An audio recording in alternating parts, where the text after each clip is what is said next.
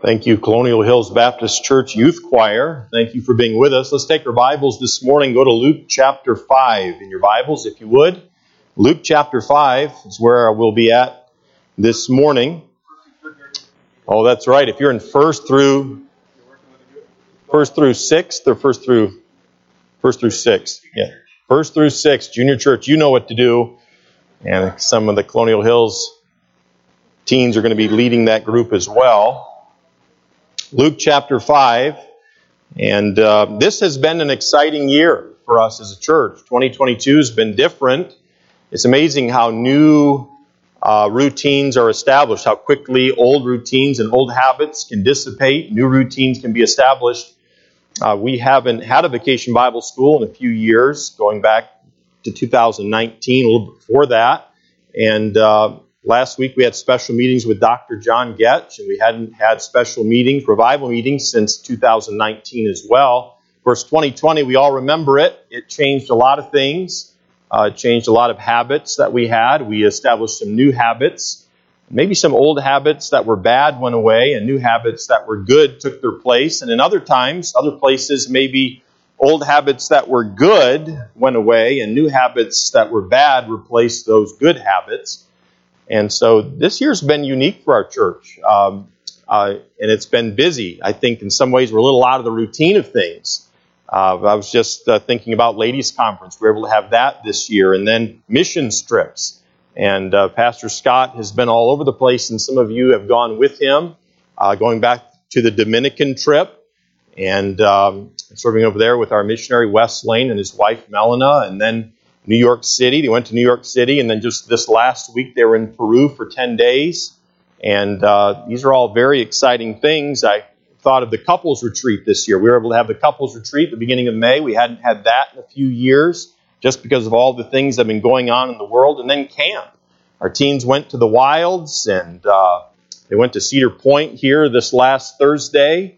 And then our juniors went to Camp Kobiak, and there's just all kinds of things coming and going, and what's next. And now here we are, Vacation Bible School, Volcano Island.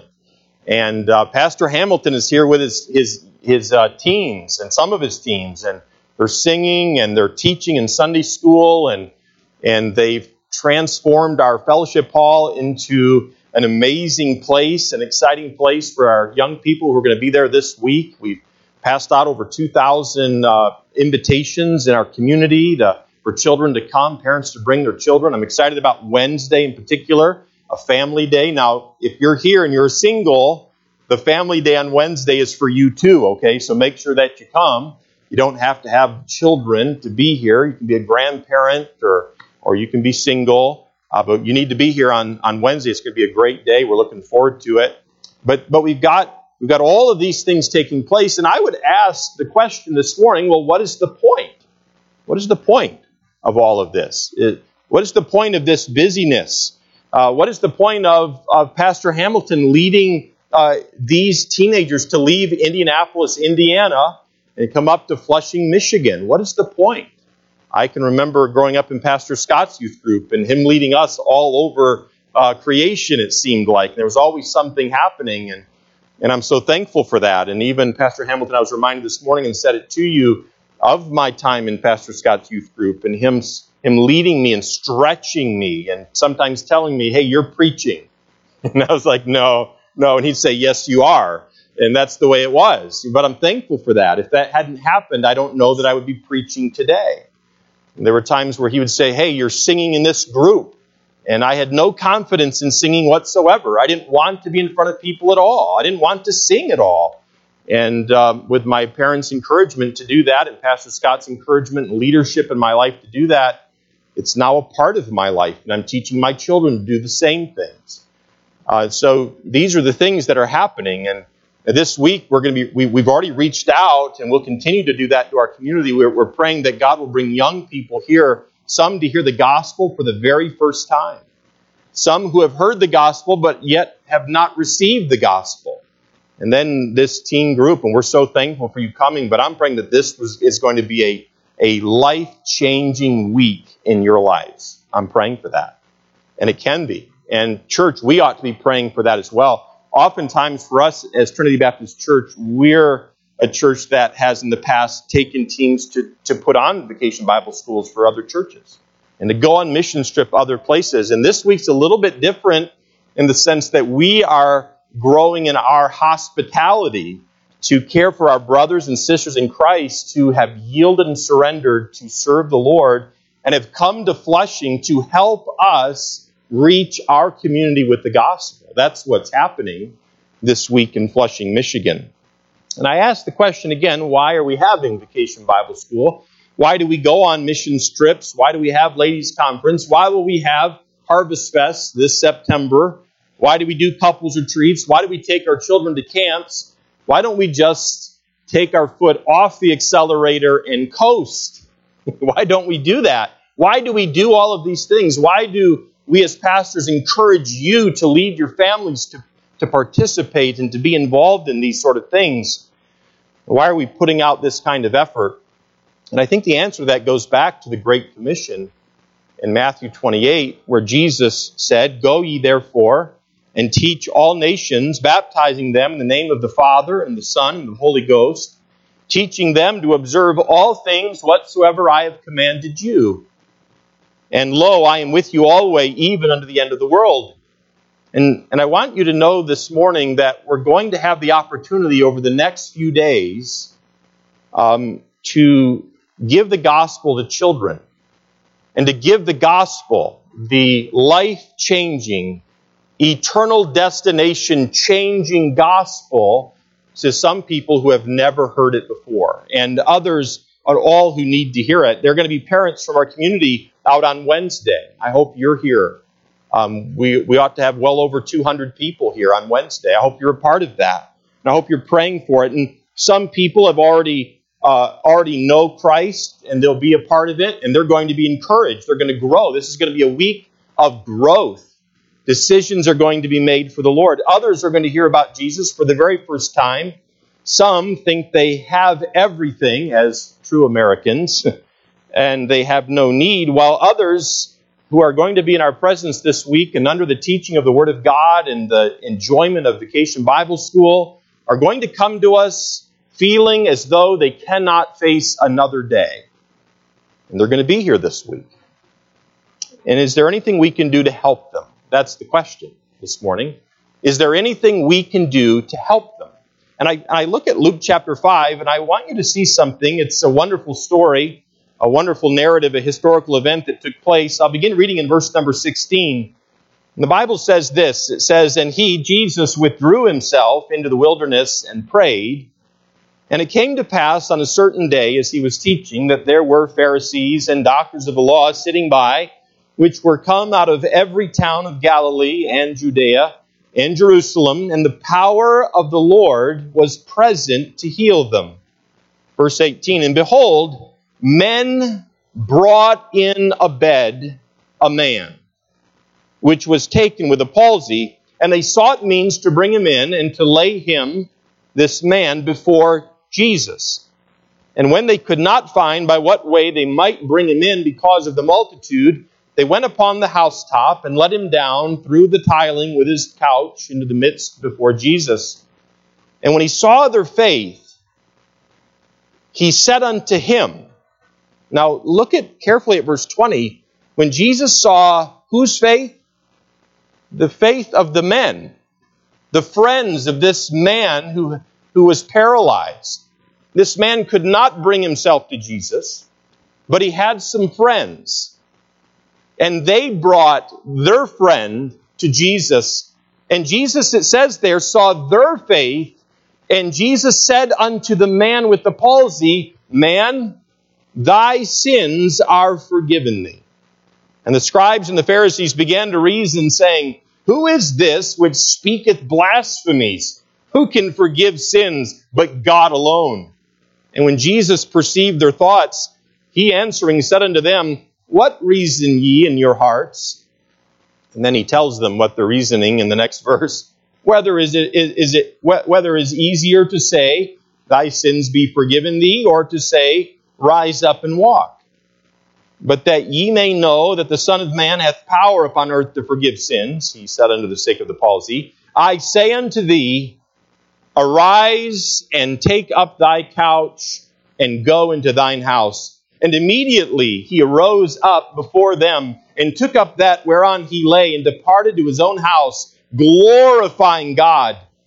And they were all amazed, and they glorified God and were filled with fear, saying, we have seen strange things today. And that word strange means incredible or awesome things today. This is what I'm praying for this week. I'm praying, and this has been our prayer throughout this year, that, and this is what we as pastors are leading you to do. We're leading you to be a friend to those who are lame. And not just lame physically, but lame spiritually.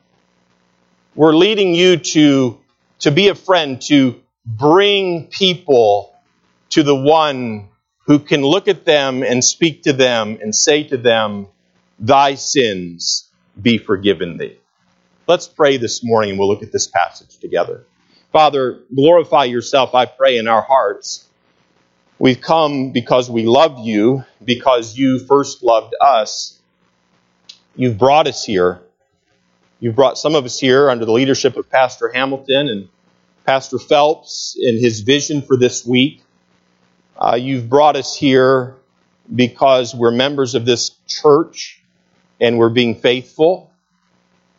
You brought us here, Lord, by your will. Lord, I believe we're going to see people saved this week. I believe we're going to have people who have never heard the gospel and people who need to hear the gospel here this week. And I pray that you would encourage our hearts. Father, we need to be a friend to sinners. And yet, Lord, we need you to do the saving because we cannot do that. So, Lord, teach us by your word in this narrative this morning. And I pray these things in Christ's name. Amen. I want us to see a little bit of what was happening at the time of this man's healing, okay? We have this paralyzed man, and I've already read the passage. You know what happens. His friends bring him to Jesus, and Jesus not only heals him of his paralysis, but he heals him of his sin. He literally takes his sin away, as was sung here this morning. And but I want you to see what was happening at the time of this salvation of this man. And look back to verse number 1, and I want you to see that Jesus had been showing himself to be God, and he was proving that through different miracles. And look at verse number 1 of chapter 5. It says this, and it came to pass that as the people pressed upon him to hear the word of God, so he was preaching, he was teaching, Jesus stood by the lake of Gennesaret, and saw 2 ships standing by the lake, but the fishermen were gone out of them and were washing their nets. So they were done for the day. Verse 3. And Jesus entered into one of the ships, which was Simon's. We would know Simon as Peter. And Jesus prayed him that he would thrust out a little from the land, and he sat down and taught the people out of the ship. So more teaching from Jesus. Verse 4. Now when he had left speaking, he said unto Simon, launch out into the deep, and let down your nets for a draught. Now that word means a haul. Okay? Now they had just washed their nets. So how many of you, if you were fishermen, you just finished washing your nets? That does not sound like an easy task, by the way. I don't know. There were no net washers like dishwashers. You just put it on a deep clean cycle and it was done. So I don't know what it was like to wash a net, but mending maybe and cleaning up all the things that would have been caught in the net. So they've done that. Now Jesus says to Simon, I want you to launch out into the deep, and I want you to do it for a haul of fish. Okay, I want you to go back out. And Simon, verse 5, answering, and he always does seem to answer, said unto him, Master, which means teacher, we have toiled all the night and have taken nothing. Nevertheless, at thy word, I will let down the net. Now, I'm not going to read too much into this, but it's almost like you're the teacher, I'm the fisherman. Nevertheless, we'll do what you say. But just so you know, we've toiled all night. We've caught nothing. In other words, what you're telling me to do is pointless. Okay? Because I know better. Verse 6. And when they had this done, they enclosed a great multitude of fishes, and their net brake. And they beckoned unto their partners which were in the other ship that they should come and help them. And they came and filled both the ships so that they began to sink. When Simon Peter saw it, he fell down at Jesus' knees, saying, Depart from me, for I am a sinful man, O Lord. And he changes what he calls Jesus. Earlier in the passage, he calls Jesus Master in verse 5. And here in verse 8, he calls Jesus Lord. And the Greek word for that name of God, Lord, or title of God, is Kyrios, which means supreme authority over heaven and earth. Okay, and he says this, verse 9, because he was astonished, and all that were with him at the draught of the fishes, the haul of fishes which they had taken. And so was also James and John, the sons of Zebedee, which were partners with Simon. And Jesus said unto Simon, Fear not, from henceforth thou shalt catch men. So this is Peter's calling into the ministry. Verse 11, And when they had brought their ships to land, they forsook all and followed him. We have a lot of teenagers that are here this morning, and I speak to them, but I also speak to the other believers in this room. Maybe your perspective of God, of Lord Jesus Christ, is that He's your Savior and He has secured heaven for you, and that you love Him, but you really have your own life in focus. That's what you're working toward, your own dreams and goals. And I think that's where Peter was to a degree. But this was a day when Peter and James and John came to a point in their relationship with the Lord Jesus Christ where they literally came to a decision that they were willing to forsake everything. All of their dreams, maybe their family business, their own livelihood, to follow Jesus Christ. And I believe there are people here this morning who you know the Lord Jesus Christ is your personal Savior, but you have not come to the place personally where you are willing to forsake everything to follow the Lord Jesus Christ. And I want to encourage you this morning, throughout this week, as you see God work and you see God move in your heart, you sense His moving and His leading in your life, and His challenges are brought to you, and as you serve the Lord, as God leads you, as He led James and John and Peter on this day, I encourage you as your pastor to follow the leading of the Lord Jesus Christ. He will never forsake you. He will never leave you. He will never let you down. He will always be with you. He will always guide you. And I say that not in the sense of if you follow Jesus Christ, you're never going to have a bad day. Because life is going to bring bad days. Job talked about that. He talked about as man is born unto adversity, just as the sparks of a fire fly upward. It's just going to happen. It's part of life. But I pray that there'd be some young people this week who would completely surrender to the Lord Jesus Christ and forsake everything to follow Him. And not just young people, but maybe some older people in this room.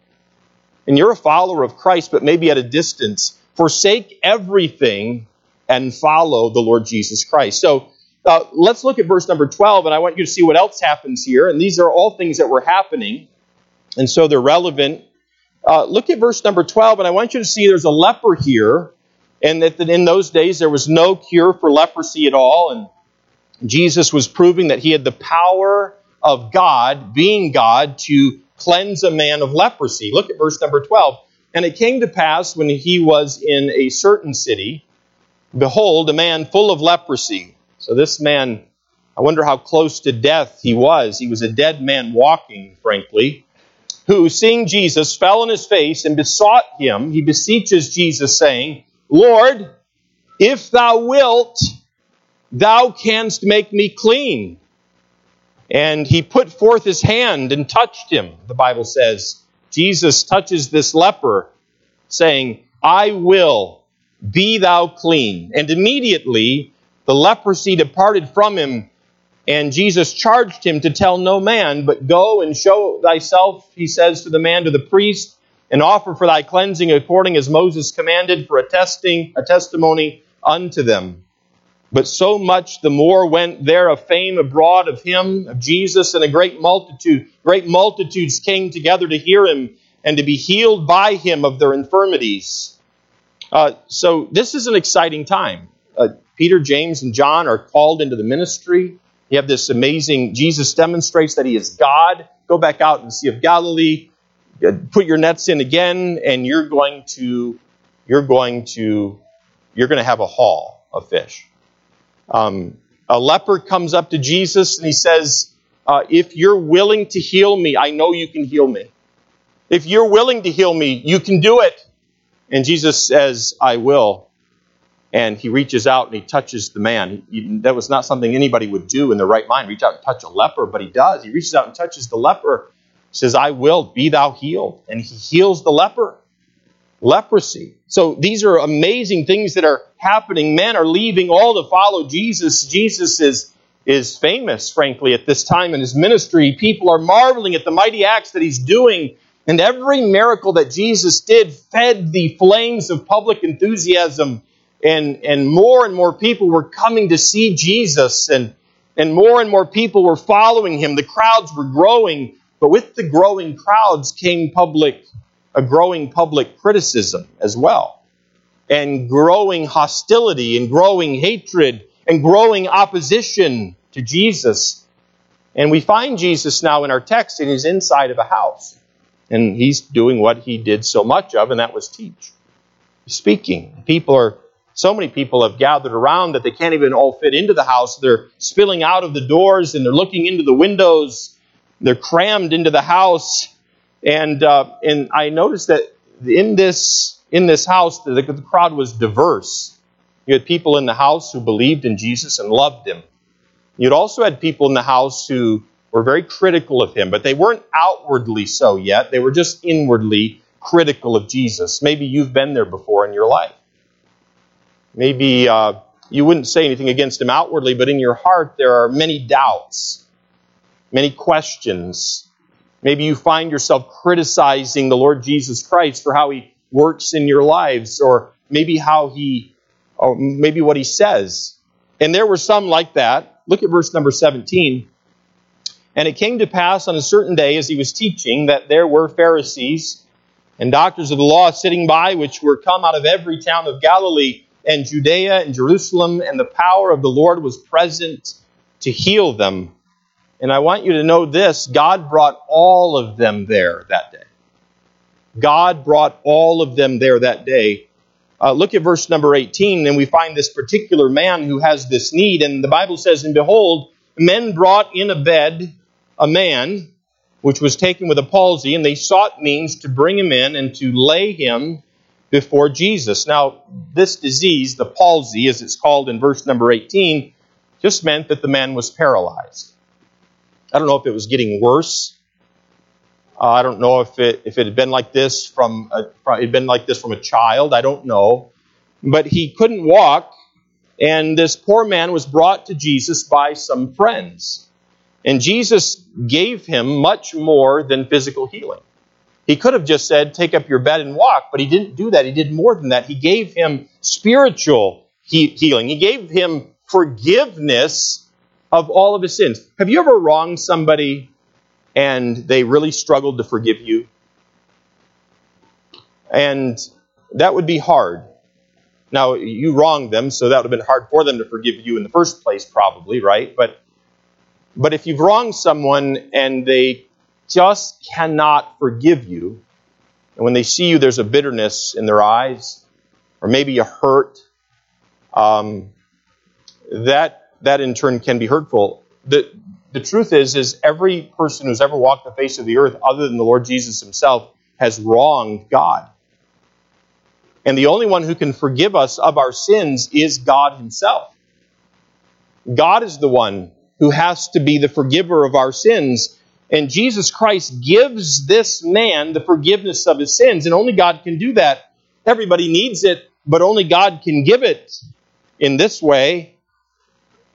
There are going to be many children here this week who need the forgiveness of their sins. They're not going to come for that reason, by the way.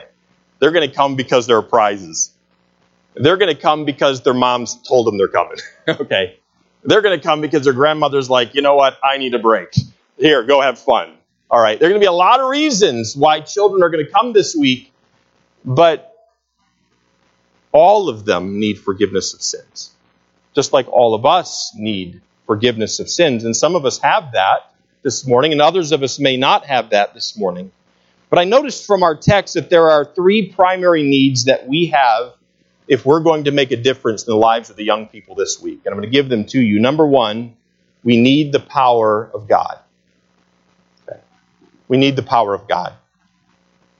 Pastor Hamilton and Steve pulled up Friday evening, a little after 5 o'clock with their group, and a trailer safely parked in our bus barn, and full of decorations and materials to come and put on a vacation Bible school at a very high level. They've done this before, some of them. They've prepared, they've worked. Yesterday, people came and the young people went out and passed out more invitations in our community. Others were decorating throughout the day on our property. A lot of work has gone into this, but I want you to know something. We need the power of God. We need the power of God.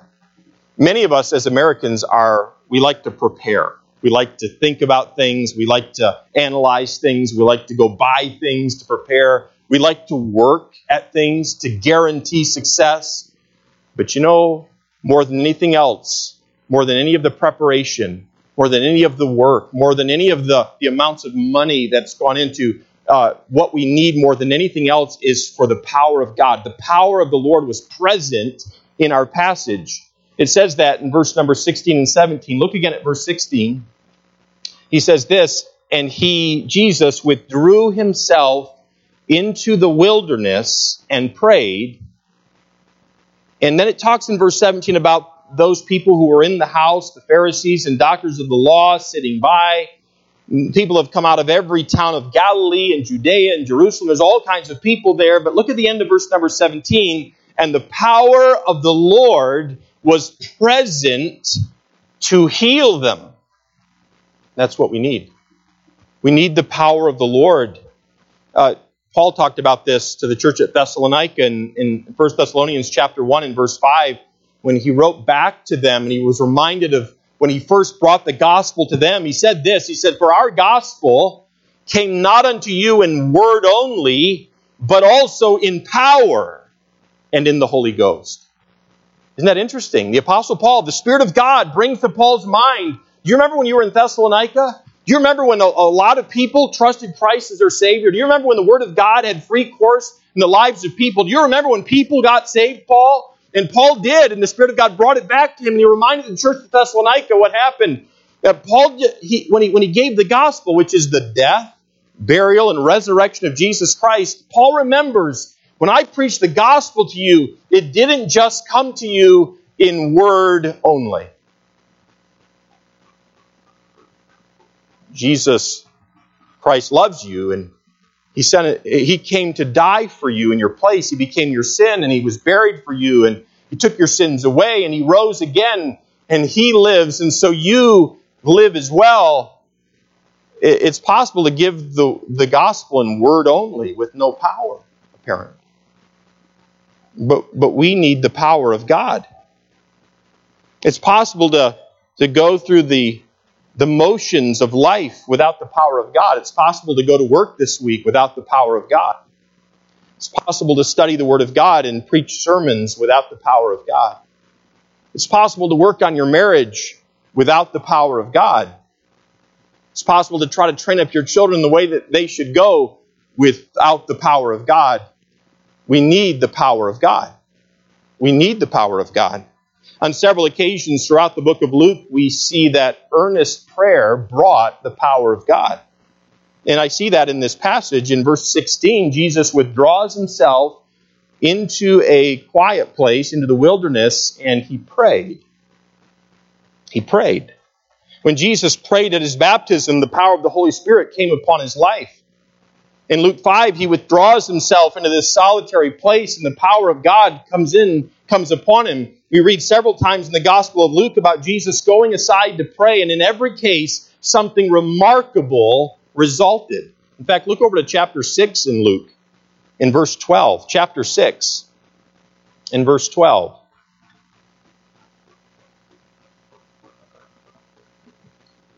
I'll read down through verse 18. It says, "And it came to pass in those days that he went out into a mountain to pray and continued all night in prayer to God. And when it was day, he called unto him his disciples, and of them he chose 12, whom also he named apostles, Simon, whom he also named Peter, and Andrew his brother, James and John, Philip and Bartholomew, Matthew and Thomas, James the son of Alphaeus, and Simon called Zelotes, and Judas the brother of James, and Judas Iscariot, which also was the traitor. And when he came down with them and stood in the plain in the company of his disciples and a great multitude of people out of all of Judea and Jerusalem and from the sea coast of Tyre and Sidon, which came to hear him and to be healed of their diseases, and they that were vexed were with unclean spirits, and they were healed." What do we see here? We see Jesus praying. We see the apostles called. We see people healed. We see marvelous works that are done. Listen, Jesus was a man. He was God, but he was also a man. He had human needs. He needed time to be alone with his Father. He had been working and ministering, and it was critically important for Jesus to take time to pray. And I wonder, and I'm reminded this morning, that we need to be spiritually prepared to do the work of the Lord. You remember when the apostles came to Jesus, and there was a fellow who was possessed by evil spirits, and they couldn't cast him out. And Jesus was able to do that, and the apostles came to Jesus and said, "Why couldn't we do that? We've been able to do other miracles. Why can't we do that miracle?" And Jesus told his apostles, he said, "This type or this kind comes only by prayer and fasting." In other words, realizing that I need the power of God in my life, in my ministry. I need the power of God this week. Some of you young people are going to be teaching this week, right? Some of you taught this morning already. And just like you, I as well, before I preach, before I teach, as I prepare, I need to come to the conclusion, God, you need to work. I need your power. I need you to help me understand your word. And Lord, when I stand to speak, this isn't based upon my education of the past or my preparation or my experience. The success of this sermon or the success of this event is not based upon what we've done in the past or how talented we are or no, Lord, it's dependent upon you. God, we need you. We need your power. We need you to work. Are you prepared? Have you taken time this week to prepare for VBS? And some of us would say, well, Pastor, I'm not involved. Oh, but you're a part of Trinity Baptist Church. Are you praying? Would you be a friend to some of these children? And you say, well, I'm not going to be back until Wednesday night. No, but would you be a friend to some of these children? Would you be a friend to a child who comes from a broken home, a child who's never heard the gospel before? Would you be a friend to that child this week? Would you pray? Would you go to the Lord on their behalf? You say, I don't even know who you're talking about, Pastor Ferguson. And you know what? I don't know either. Who are they? But would we be a friend to that child? Would we pray that this week God would raise them from the dead spiritually? That God would give them eyes to see? Would you pray? In Matthew 6 and verse 6, Jesus taught his disciples, he said, "But thou, when thou prayest, enter into thy closet. When thou hast shut thy door, pray to thy Father which is in secret. And thy Father which seeth in secret shall reward thee openly." Take time this week to get alone with God. Pastor Scott, I have never forgotten about our time in New York City. And as we would go from place to place in New York City in a van full of teenagers, and we'd go from one meeting to another meeting, Brother Williams taught us to pray, and we would pray around the van. We would just keep praying around the van. And if we prayed all the way through all the teens, short prayers on our way to the next stop, And you can just imagine this. You're in New York City and you're from Flushing, Michigan, so you haven't seen things like that before. So the temptation is to be like peeking and looking around, you want to see. But we got in the discipline of praying as we would go to the next meeting. And sometimes to this day, as I will find myself driving to a place, maybe for a funeral or like to a graveside or maybe to make a visit or something like that, I find myself praying that God would bless what's about to take place. Now, we could incorporate that into our lives. As you're driving to work, as you're on the commute, be in prayer. Be in prayer. Look to the Lord in prayer. Get alone with the Lord. In Matthew 28, verse 18, Jesus tells us that all power is given unto him in heaven and in earth. And he tells us in Matthew 7, in verse 7, ask, and it shall be given you. Seek, and ye shall find. Knock, and it shall be opened unto you. For everyone that asketh receiveth, and he that seeketh findeth, and to him that knocketh it shall be opened. Listen, God wants to hear from us this week. He wants to hear from us. We need his power. Number 2, we need the faith of some. We need the faith of some. It says in these verses that when Jesus saw their faith, the faith of some was evident. Look at verse number 18. He says this, and behold, men brought in a bed, a man, which was taken with a palsy, and they sought means to bring him in and to lay him before him. And we've talked about these friends already to a little degree, so I won't take much time with this, but they had a love for this man. And they had a confidence in the Lord. They knew that if they could bring their friend to Jesus, that Jesus could heal him. They knew that. Now, I want to notice here in verse number 19 that there was opposition to what they wanted to do. They had good intentions. They wanted to do the right thing. They wanted to bring their friend to Jesus so Jesus could heal their friend. But you can imagine, they go to his house, they find something to carry him on, they bring him all the way to Jesus, but they can't get him to Jesus. Look at verse number 19. And when they could not find by what way they might bring him in because of the multitude, they went upon the housetop and let him down through the tiling with his couch into the midst before Jesus. I want to tell you, if you're going to bring a young person to VBS, you don't have to tear open the roof. Okay, we'll unlock the door for you. You can bring them right in, all right? But on this day, with these friends and this man who couldn't walk, they came and there's the house, and there's just crowds of people all around it. And you can imagine these crowds, did they care about this man with the palsy, yes or no? They didn't care. Isn't that interesting? Isn't that interesting? These crowds came to see Jesus heal people. I mean, you'd have thought just from a carnal, fleshly attitude, they would have said, here, let's step out of the way and see what Jesus can do with this guy. But they're so selfish, they're not even willing to let him through. And yet these friends, they're not dissuaded, and they find a way up onto the rooftop, and they begin to pry open the tiles.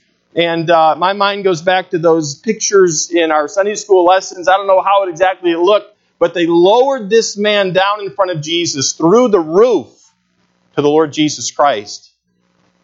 And so when I think about a Vacation Bible School and all the work that goes into it, I think about a team going to Peru, and every one of you saving money to pay money to go on a mission trip, and taking time away from doing other things that you would enjoy doing. And I think about you, many of you, helping support young people to go to camp so they can hear the Word of God. And I ask us this morning, well, what is the point? This is the point. It's us saying, you know what, there are other things we could do with our money. There are other things we could do with our time. But we want to help people come to Jesus. Because if we know that if they can be brought to the Lord, if they can be presented with the Word of God, we know that faith cometh by hearing, and hearing by the Word of God. We know that if Jesus is willing to save them, is willing to heal them like he was willing to heal the leper, we know that he can. We just want to bring people to the Lord that they might have the opportunity to be born again. He says when he saw their faith, I've seen evidence of faith in you over the past months. I've seen evidence of faith over the last week when you came out to the revival meetings. Those are some of the best attended revival meetings I've ever seen in my life. Sunday through Wednesday, you all came. And why? It wasn't because you had nothing better to do or other things you could have done. It was because you love this book and you love the Lord and you appreciate the gift of the evangelist that God has given to us and you came out to hear. That's an evidence of faith. When I think of the team going to Peru, that's an evidence of faith. When I think of you coming this morning, it's an evidence of faith. It's an evidence of faith. And he saw their faith. A definition of faith, I think, that is a good workable definition is taking God at His word. God said it. I'm going to take Him at His word. I don't know how that's going to work out, but I'm going to trust it. I'm going to trust Him. That's faith. And we understand that without faith, it's impossible to please God. Whatsoever is not of faith is sin. Romans tells us that. God-pleasing faith begins when we realize that we're insufficient to fix the problem. We can't save ourselves. Back in verses 12 and 13, we see this in the life of the leper. Look there. And it came to pass when he was in a certain city, behold, a man full of leprosy, who seeing Jesus fell on his face and besought him, saying, Lord, if thou wilt, if you're willing to heal me, thou canst make me clean. And Jesus put forth his hand, touched him, saying, I will, be thou clean. And immediately the leprosy departed from him. The leper knew that Jesus was sufficient. God, you can save me. But whose faith did Jesus notice in the situation of this crippled man? It was the faith of those who brought the crippled man that Jesus saw. The Bible doesn't say that Jesus looked at the crippled man's faith and says, I see your faith. The Bible says that he looked at the friends who brought the crippled man and he saw their faith.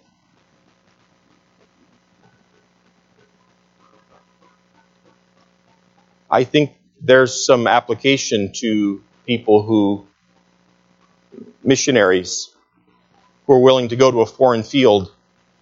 I think Jesus sees their faith. I think I see application when people are willing to give. Jesus sees their faith. When people respond to His word, Jesus sees their faith. And Jesus saw the faith of these men.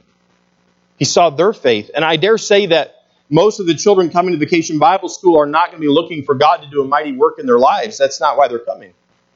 One of my children will be attending VBS. I don't know if he's thinking, God, I want you to do a great work in my life this week. He's probably thinking, I want to win a lot of prizes, I want to win a lot of games, and I want to have a blast. Okay? But you and I, we are older in the Lord, we say we want him to have a great time. But Lord, would you work in his life mightily through your word this week through Vacation Bible School? Faith comes in different sizes. The Bible teaches us this. In Luke 17, the Bible says, and the Lord said, if you had faith as a grain of a mustard seed, ye might say unto this sycamore tree, be thou plucked up by the root, and be thou planted in the sea, and it should obey you. The leper had enough faith to say, Lord, if thou wilt, thou canst. He didn't have enough faith to be sure that Jesus would heal him, but he did have enough faith to believe that Jesus could heal him. We don't know anything about this crippled man's faith, but we know that the faith of his friends impressed Jesus. It took faith to do what they did to get him to Jesus. They open up the roof, right? They bring him. They're not dissuaded. They persevere in bringing him to the Lord. And I want you to know this. If you act on God's word in obedience, you have faith. When God speaks to you by His Spirit and through His Word, when you yield to the leading, the teaching of the Word of God and the leading of the Holy Spirit in your life, it's faith. That's faith. And Hebrews says that faith pleases God. God is pleased when you and I act in obedience to His Word. In Hebrews 11 and verse 6, the Bible says that he that cometh to God must believe that He is, and that He is a rewarder of them that diligently seek Him. And so I ask you, what have you prayed about this week? Have you prayed for your marriage? You say, Pastor, I have no hope for my marriage. But did you pray? Because there's a measure of faith in that. Did you pray for your children this week? You say, Pastor, I'm really concerned about my children. They're not walking with the Lord. They don't love God. I'm really fearful for my children. Did you pray for them this week? Because there's a measure of faith in prayer. And you say, Pastor, it may not, I don't have a lot of faith. My faith is not strong enough. My faith is not enough. Jesus said, if you have faith the size of a grain of a mustard seed, so very, very small, what seems to be almost nothing. Have you come to God at all this week in prayer? And maybe with shame you lower your head and you regretfully think, yeah, but I only came once. And I say to you, then praise the Lord that you came once. Praise the Lord that you evidenced some faith. And let's build upon that faith. Pray again. Seek the Lord again. Let's ask God to build our faith. I'm going to give you one more need that we have this week and we'll be done. Number one, we need the power of God. Number two, we need the faith of some. And lastly, we need the forgiveness of sins. We need the forgiveness of sins. Now, this is something that only God can do. In verse 20, the latter part, it says that he says to the man with the palsy, thy sins are forgiven. It really is an incredible miracle that Jesus could make a lame man walk again, isn't it? I mean, that's incredible. But it is more incredible that he could forgive sins. Before doing anything about the palsied man's paralyzed legs, Jesus did something about his sins. Psalm 103 and verse 3 says, who forgiveth all thine iniquities, who healeth all thy diseases. Psalm 130 and verse 4 says, but there is forgiveness with thee, that thou mayest be feared. Can any of us here forgive the sins of another? And we can forgive another person for sinning against us, but can we forgive them in the sense of, can we take away their sins from them? Can we take away their guilt? Only God can do that. God alone can forgive sins. From the moment sin entered into the world, God has always been interested in forgiving men of their sins. And I believe that one of the reasons Christ forgave this paralyzed man's sins before he healed his body was to show that the salvation of a man's soul is more important than the healing of his body. In Luke chapter 4, Jesus left a place where people were needing healing, physical healing, in order to go to a place to teach and preach the Word of God. And he says there in verse 43 that he was sent by God to preach. His main work was preaching the Word of God. The Apostle Paul's mission, as he spoke to King Agrippa in Acts chapter 26, was to open their eyes and turn them from darkness to light, from the power of Satan unto God, that they may receive forgiveness of sins and inheritance among them which are sanctified by faith that is in me. Jesus' primary reason for being on this earth was to heal souls rather than bodies. Physical healing is temporary, while the salvation of the soul is eternal. God wants to forgive sins this week. Forgive sins. He wants to take them as far away as the east is from the west. He wants to bury them in the depths of the deepest sea. He wants to take young people who are overwhelmed with guilt, even as children, and shame.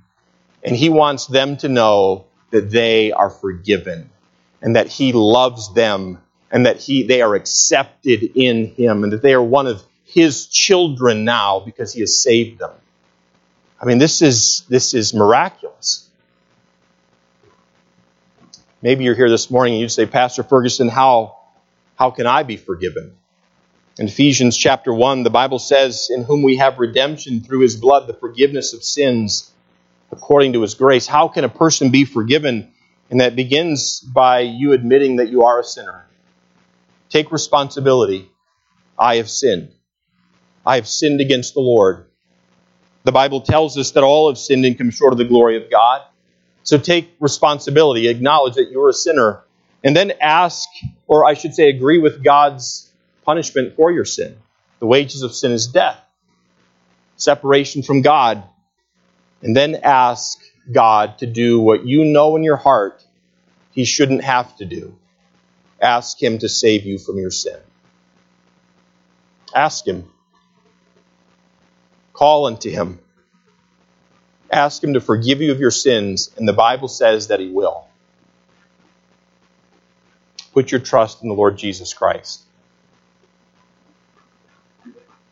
Many of you are saved in this room this morning. You know the Lord. You've been forgiven of your sin. Could I encourage you this morning, as we talked about us needing the power of God. Could I encourage you this morning to take responsibility, maybe in your heart, in your life, where you have wandered away from the Lord, and confess sin to Him? 1 John 1:9 talks about that. If we confess our sin, agree with God about our sin, He is faithful and just to forgive us our sins and to cleanse us from all unrighteousness. Agree with God, repent, turn away from that sin. And then we talked about it praying, prayer. You saw the faith of some, and the power of God comes through prayer. And so pray for God to work mightily this week. Could I invite you as believers to do that? Would you partner with me this week in praying for the Colonial Hills Baptist ministry team that's with us, for our Vacation Bible School, for Trinity Baptist Church as a whole? Would you take time every day this week, Sunday through Wednesday, to pray for this Vacation Bible School? And then, for those of you who are involved, and I mean, like, you're going to be here, the Colonial Hills group, the guys live here. They're living here, okay? They don't get to leave hardly, So you're here for everything. Pastor Hamilton has asked us, hey, do you have any work for my team to do around the property? And Pastor Phelps keeps coming to me and saying, do you have a list? We need a list, So this team has come to serve us. And so you're going to be serving. Can I encourage you, serve the Lord with gladness? I've seen enthusiasm. It's obvious you guys like each other, and I'm really glad to see that. But serve the Lord with gladness. Colossians, Paul wrote to a group of people who are part of that church who were slaves. And he said, whatsoever you do, do it heartily with all of your heart, as unto the Lord and not unto men. He didn't say go to work because they're paying you well. He didn't say go to your job the next day because you like your job. He was talking to slaves. He said go in there and do the best of your ability, like you're serving God, even though you're owned by somebody else. Serve God. And in this week, Trinity Baptist Church, if you're involved in Vacation Bible School at all, come to serve the Lord with gladness. I'm going to ask you to bow your heads and close your eyes.